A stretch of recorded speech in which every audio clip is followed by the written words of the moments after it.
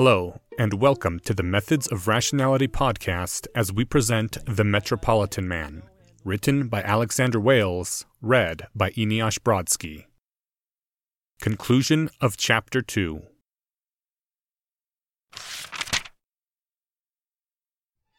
Lex wrote down his findings in a notebook. The language he used was one of his own devising, one that he'd invented a decade ago specifically so that he could write down what he was thinking without the risk of anyone reading it. The book that defined the grammar and vocabulary had been burned in a fireplace shortly after he'd felt confident that he knew it all. Lex was reasonably certain that Superman didn't have a universal translator of some sort. He'd heard a few reports from the immigrant neighborhoods of Superman having difficulty communicating. It could be a feigned weakness, but Lex thought that the odds were that it wasn't. Superman had access to a typewriter. He either had money to buy a card, or he stole one. If Lex could get his hands on the card itself, he might be able to divine something about the typewriter that had been used to make the letters, some pattern of offset keys that would give some clue to its origins. Most likely it was a dead end, and the typewriter would prove to be Miss Lane's own, but it was something to look into. Furthermore, it might be possible to lift fingerprints from the note itself. If not, Lex would look into getting some from the crime scenes. He wasn't sure what use that would be, but it never hurt to get more data. There were a number of points of curiosity in the story as it had been relayed to him. The first was the distance. Superman had said that Krypton was millions of miles away, but it had to be trillions at the least. 100 million miles would get you to the sun, but not much further. It was either a revealing mistake, or a simplification that the alien had used for a non-technical audience. Second, he'd called his vision X-ray vision, which was plainly false. X-ray photography worked by placing an object between the source of the X-rays and the X-ray film. If Superman could actually see on the X-ray spectrum, everything would be too dim and wouldn't have much of an advantage over visible light. If his eyes were emitting X-rays, they'd have to output an enormous amount that would have to be reflected back mostly by chance, and if that were the case, he'd likely be killing people simply by looking at them. It was possible that the term X-ray was another colloquialism, but to Lex, it suggested that Superman didn't know how his powers worked. There was no easy way to know how much, if any, of Superman's story was true. A civilization capable of interstellar travel being destroyed so utterly that there was only a lone, ignorant survivor who somehow made it across unimaginably vast distances to land on a planet filled with people who looked exactly identical to him? Some part of it had to be a lie. Lex could think of 100 ways in which the story would start to make sense. If Superman's race had the technology to travel between stars, then perhaps they had the ability to alter their form at will, and the perfectly chiseled features of Superman were merely a mask laid over something tentacled and many-limbed. Superman could be an exile or a narcissist who had chosen to leave of his own volition or been forced out by his peers or elders. Lex could think of 1,000 variations on the story that would make it more plausible, but it was an exercise in futility. None of it could be trusted in the first place. Lex was reasonably certain that Superman was an extraterrestrial, because for him to be a product of human ingenuity would require a vast network of scientists and engineers operating in secret and working towards some unfathomable goal. It was even less plausible than the entire Krypton race being at once capable of sending a ship to Earth and being utterly wiped out in a single planetary event. In the face of such uncertainty, lesser men might have simply given up. Lex Luthor believed that very few problems were unsolvable if you put your mind to it. Examinations of the evidence that Superman left behind could only go so far, though. It was time to escalate.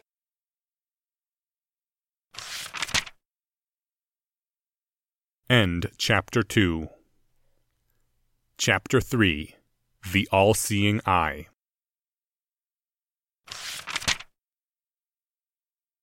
Lex Luthor wasn't the only one gathering information.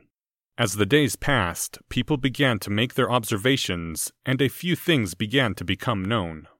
Superman would show up at misdemeanors in downtown Metropolis, felonies in the greater metropolitan area, and large disasters in the continental United States.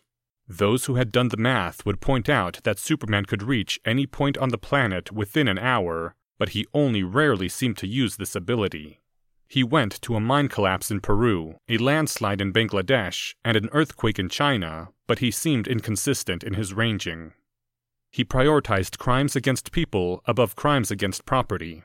Murder and forcible rape were almost sure to bring a response, while burglaries often went unstopped. He avoided controversy and gray areas and tended to stay away from incidents where both parties were at fault.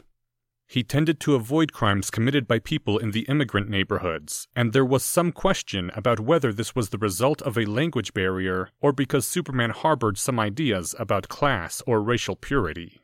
There were some members of the Eugenic Society of Metropolis that pointed out that Superman was white.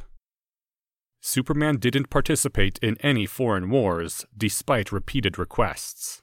There was a civil war in China, and a war between Bolivia and Paraguay in South America. Thousands died, and Superman did nothing, presumably because of his claimed neutrality. It was unknown whether Superman would side with the United States if they once again went to war. In Germany, the National Socialists had risen to power and repudiated the Treaty of Versailles, which was generally agreed to be a worrying development. When the Nazis killed 83 people in a political purge, there was much discussion about whether Superman's absence from Germany had been a calculated effort to avoid becoming embroiled in politics, a tacit endorsement of their politics, or whether he simply hadn't known about it until it was too late. Certainly, Superman wasn't active all the time, and he'd proved to be far from omniscient.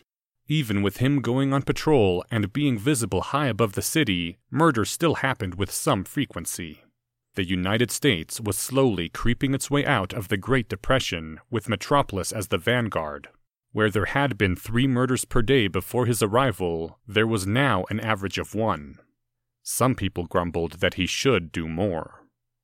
Superman was in the news on a regular basis. He pulled Pretty Boy Floyd out of a rat hole hotel in Gotham City and requested that the reward be donated to charity.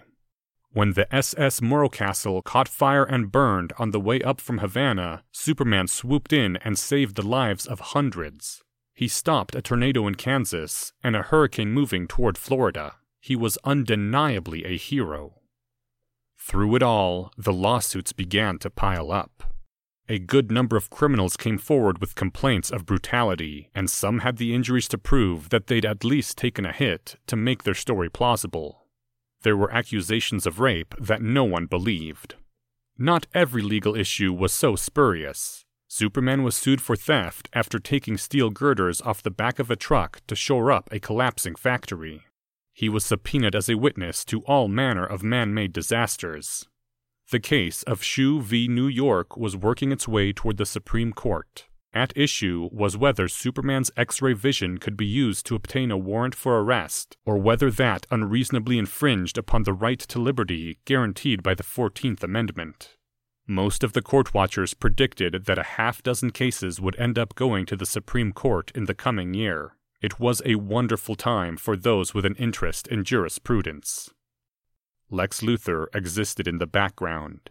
In public, he was a champion for Superman, arguing in favor of the stances he believed Superman to favor, and heading the first conference on extraterrestrial science, which of course had Superman as its sole focus.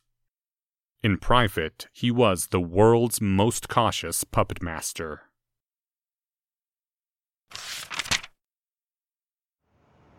You sure we should be doing this? Asked Ted. It's not exactly acting.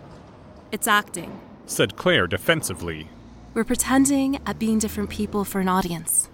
That Ted had landed a bit part in a doomed production of The Stationary Man wouldn't have been worthy of note if not for the fact that this made him more successful than Claire.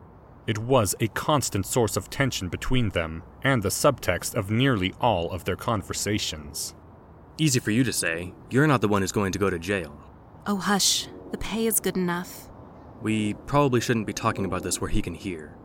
Ted fidgeted with the gun tucked into the waistband of his pants. It wasn't loaded, and he was thankful for that. Guns made him nervous. There's nowhere Superman can't hear. The papers said so. Now come on, I'm ready to go. You'll drop the charges? Who on earth do you think I am? Of course I'll drop the charges. This whole thing is gonna last a single night, tops. Maybe we won't even show up and we can get paid to do this again. Fine. Ted pulled the ski mask down over his head and whipped out the gun. Give me your goddamn money and you don't get hurt. Claire glanced nervously from side to side. Please, I need that money to feed my baby sister. Hand over the dough. Just hand over the goddamn dough or I swear to God I'll shoot you right in your pretty little mouth and steal the money off your warm corpse. Superman! Superman, save me! Shut your mouth, bitch! Said Ted with what he hoped was a convincing sneer. But then he saw Claire's face when he said the B word and instantly regretted it. He was about to break character and tell her he was sorry when Superman appeared between them. Neither had seen him arrive. He was simply there with a rush of air. What seems to be the problem? Asked Superman with half a grin on his face. He plucked the gun from Ted's hand. That bastard's trying to mug me. I wasn't. Ted didn't have to feign the fear in his voice. He'd never realized how tall Superman was before. Odd that it would have such an effect when that was the least impressive thing about him. Ted and I will be going to the police station. Ted felt his stomach tie into a nervous knot at Superman saying his name, before realizing that Superman had probably just written off one of the cards in his wallet. If you'd make a statement, it would help to put this man behind bars. As Claire looked after him, Ted felt another jolt of honest fear run through him. She looked like she was going to agree to it. But at the last second, her face softened and she shook her head. I need to get home to my baby sister. I'll file something with the police in the morning. Very well. Have a good day. Then he flew up into the air, carrying Ted with him. A homeless man watched from a distance and wrote something in his notepad in an extremely neat script. The next day, a curious personal ad appeared in the Daily Planet. Lex Luthor made it a point of reading through both of Metropolis's daily newspapers each morning, and so, even if Superman had been watching, there would be nothing suspicious about the way that Luthor's eyes flickered over the page. There was no copy of the key to be found anywhere on Lex's person. It had been committed entirely to memory. The actors had been hired by an intermediary who had no knowledge of Lex Luthor, and the man who'd watched them received payment from a slush fund that Luthor had cut his connections to years ago.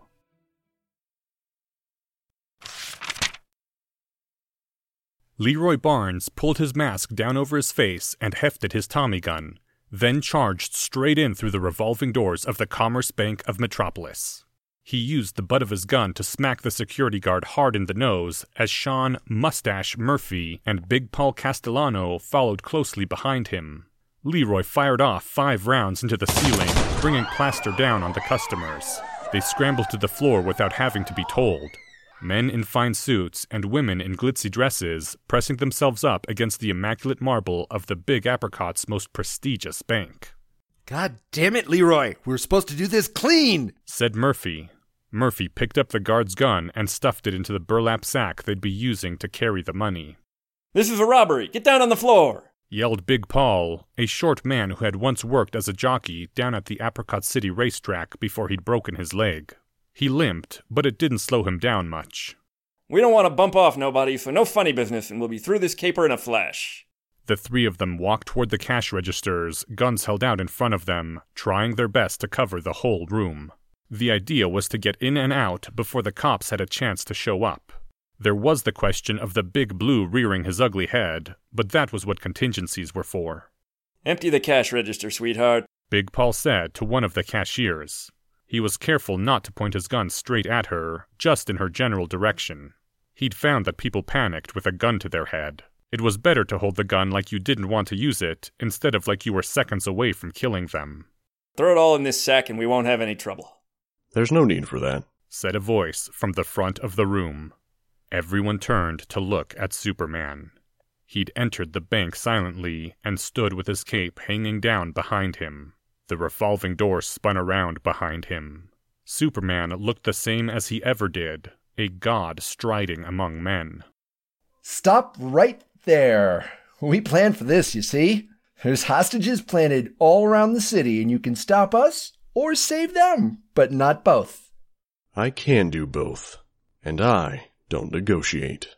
Superman glanced rapidly between the three robbers and closed the distance to Murphy in the space of a heartbeat. He bent the barrel of the Tommy gun with one hand and reached into Murphy's jacket with the other. Murphy dropped the gun and tried to beat against Superman, but it was like slamming his fists into granite. Superman pulled out a thin metal case from Murphy's pocket and stared at it with a frown. It was locked shut, but Superman pried it open with ease and pulled out a slip of paper. He let the note flutter to the ground after reading it, then moved forward and tied up both of Murphy's hands with the sleeves of the man's own jacket. Leroy and Big Paul had started running away as soon as Superman had grabbed Murphy, the promise of money forgotten. Big Paul, with his limp, was falling behind. Superman came at them from behind as they ran, ripping the guns from their hands and setting both men on the ground. You gonna kill us, or are you some kind of pussy? Superman turned his implacable gaze toward the criminal, and Leroy lost his bravado at once, like a balloon being popped. No. He seemed about to say more, but tied them up and dashed through the revolving door of the bank, leaving it spinning behind him. On the floor of the bank, huddled among the other customers, Lex Luthor smiled. Watching the robbery had been a risk, but Lex Luthor had wanted to see the Man of Steel at least once in person, just in case it would stir something loose within his mind.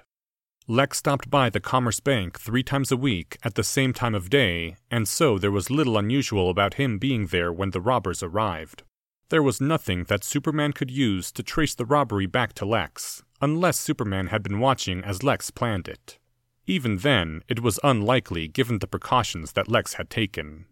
In his home, Lex Luthor had built a keyboard which connected to the phone lines. Many nights he could be seen pressing the keys while staring at his coded notebook with no apparent output. When he hammered down the keys, they didn't produce the normal solid clack of metal levers pressing up against a ribbon of ink. Though it looked much like a typewriter, the keys were attached to an electrical mechanism which translated each press of a key into a tone, which was in turn sent down the phone lines. Someone watching Lex Luthor's hands from above might try to observe what he was typing, but that would be a useless exercise since Lex Luthor was typing in a crude code on keys that were completely unmarked.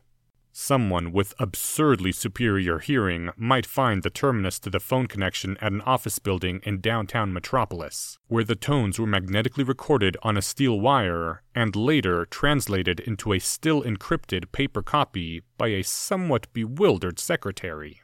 The paper copies were filed away, and from time to time, Lex Luthor could be seen stopping by to leaf through them, seemingly able to decode them without need for a cipher. The line was split, of course, and the terminus in LexCorp offices was a decoy. The coded messages that filled the cabinets were nonsense, the letters randomized past the point of recovery. Not that Superman had shown himself to be much of a code breaker. The real coded message was received by a small office out in Star City, California, where it was decoded into a set of instructions with a header in English and the rest in some other language. The people who worked at the office knew little about who they worked for or what purpose their work served. The English portion of the message was for them and told them who to send mail to, or occasionally who to call, while the second part was for their recipient, and invariably in a language that the people at this small office didn't speak, an additional protection against Superman, though it was really more of a minor inconvenience than good security. The people at the office assumed that their secret master was the United States government. This circuitous route was a bit paranoid, even given Superman's demonstrated surveillance capabilities. Superman had repeatedly been shown to need to focus on stimulus, and it was Lex's working theory that Superman's brain filtered out the vast majority of the input it received from his ears and eyes. Superman could prime himself to listen for a gunshot or the sounds of shouting, but he didn't have total information processing. For this very reason, most murders in Metropolis were now surprise attacks using melee weapons that would eliminate the victim's ability to produce sound. A gunshot was distinctive, while the sound of a knife slicing flesh was not. In a way, Superman's arrival had made the underworld a more brutal place. It was likely that Lex could have skated by on lesser security precautions than he took, but he'd woken up to nightmares of having his skull crushed between Superman's hands too many times. In the dream, he was just one of a long line of people stretched out on either side of him, an endless number of people waiting to be killed by Superman.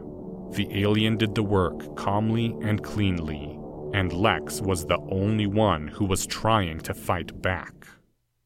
Precautions were the order of the day. Mustache Murphy hadn't known why he'd been asked to rob the bank. The jeweler on 4th Street and 16th Avenue hadn't known why he'd been asked to make a small case lined with lead. Leroy Barnes hadn't known why he'd been asked to fire off his gun towards the ceiling. All these men knew was that they were being paid. Strings had been pulled, and messages had been sent. The end result had been that Lex Luthor discovered that Superman couldn't see through lead. More than anything, he was upset that something so stupid had worked. It was what you would try if you knew a little bit about X-rays. Lead was used to block X-ray radiation. Even people who didn't have a clue what X-rays were knew that, so it made sense that Superman's vision could be blocked by it. Yet Superman's X-ray vision fairly conclusively did not use X-rays. That was obvious just from thinking about it. And of course, Lex had tested it by having patsies carry around sealed strips of X-ray film and subject themselves to his gaze. Furthermore, Superman was able to distinguish colors using his X-ray vision, and in all respects treated it simply as the ability to see through objects instead of something that made any sense. Yet lead blocked it all the same. It was a victory to learn that, but utterly infuriating. Lead was used to block X-rays because it was dense, and yet it was apparent that any amount of lead stopped Superman's vision, even a few centimeters. If lead blocked Superman's vision in the same way that it blocked X-rays, Superman shouldn't have been able to see through a solid foot of steel, or 3 feet of concrete, either. Thinking of new physical laws which would explain this behavior made Lex Luthor frustrated, though this wasn't terribly unusual where Superman's powers were concerned. Lex had to wonder whether Superman realized he'd given something away by reaching to grab the case instead of getting the information through some other means. Lex had other plans in place. When Superman eventually followed the trail of clues that started with the piece of paper in the case, he would be confronted with a number of challenges to his X-ray vision, and he would be forced to give up a bit of information at each one. The clues would lead to 3 locations: a diving bell beneath 100 feet of water, a large Faraday cage, and a steel vault in a closed-down bank. There were no hostages to speak of, and either Superman would use his so-called X-ray vision to confirm this, or be seen by spotters engaging in a rescue for someone that wasn't there. Either would give information. As the day passed, the reports came back from the spotters. Superman wasn't seen at any of the locations he should have been led to. If lead was the only thing that would stop Superman's vision, then it would have to be lead that Lex would use.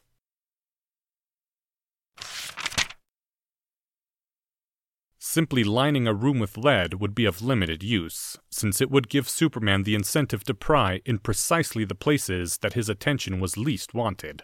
It would be like erecting a sign that said, "Don't look here." The only way around that was to make lead shielding so common that Superman wouldn't be able to keep track of them all, and for that, Lex developed a plan. A scientific paper was mailed out to a number of universities and businessmen with the cryptic title, Non-Rontgenian Vision, an exploration from inference. The paper used complicated words where simple ones would do, and meandered over 20 pages when its findings could properly be summed up in 2. There were numerous digressions and spelling errors, and the author identified himself as a former professor of physics living in a cabin in the Adirondacks, who had been exiled from Harvard some decades earlier due to indiscretions which the author implied were fabricated by his jealous colleagues. It was for the most part scientifically sound, but so mired in authorial problems that it had no hopes of being properly published in any journal of note. You would have to read it 3 times before understanding that it was talking about Superman. The disgraced professor had died some years earlier in a Prohibition speakeasy that had been owned by Lex Luthor. The professor's body had been dumped in the river and never identified, and his death was known by very few. The paper's true author was Lex Luthor, who had crafted it carefully using information made available to members of the public through the police and the newspapers. The original incidents, which had demonstrated Superman's inability to see through lead, had been engineered by Lex himself, both the first one at the bank and a host of others used to confirm the finding. Taken on its own, the conclusions were tenuous, but it was enough to get the ball rolling. The paper was mailed to the office of Thomas Nivas, a Dutch businessman with no obvious connection to Lex Luthor, and he made a show of reading it carefully. Where others would dismiss the professor as a crank, Nivas would take a gamble and begin immediately buying up shares in the handful of companies that mined or traded in lead. Within 2 weeks, Nivas would announce to the world that lead conclusively stopped Superman's vision, and publicly challenged the Man of Steel to demonstrate otherwise. Superman never showed up, and though that proved little, Nivas began to see a trickle of customers. One of the first of these was Lex Luthor. It was a happy bit of serendipity when Lois Lane scheduled a second interview.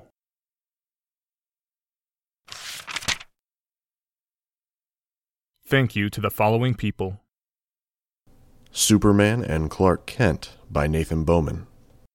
Ted, voiced by Steven Zuber. Claire, voiced by Katrina Stanton. Leroy by Kiefer Gould. John Bailey. This chapter's original text, production notes, and attribution links, along with archives and much more, can be found at hpmorpodcast.com. Some sound effects used are courtesy of the Free Sound Project.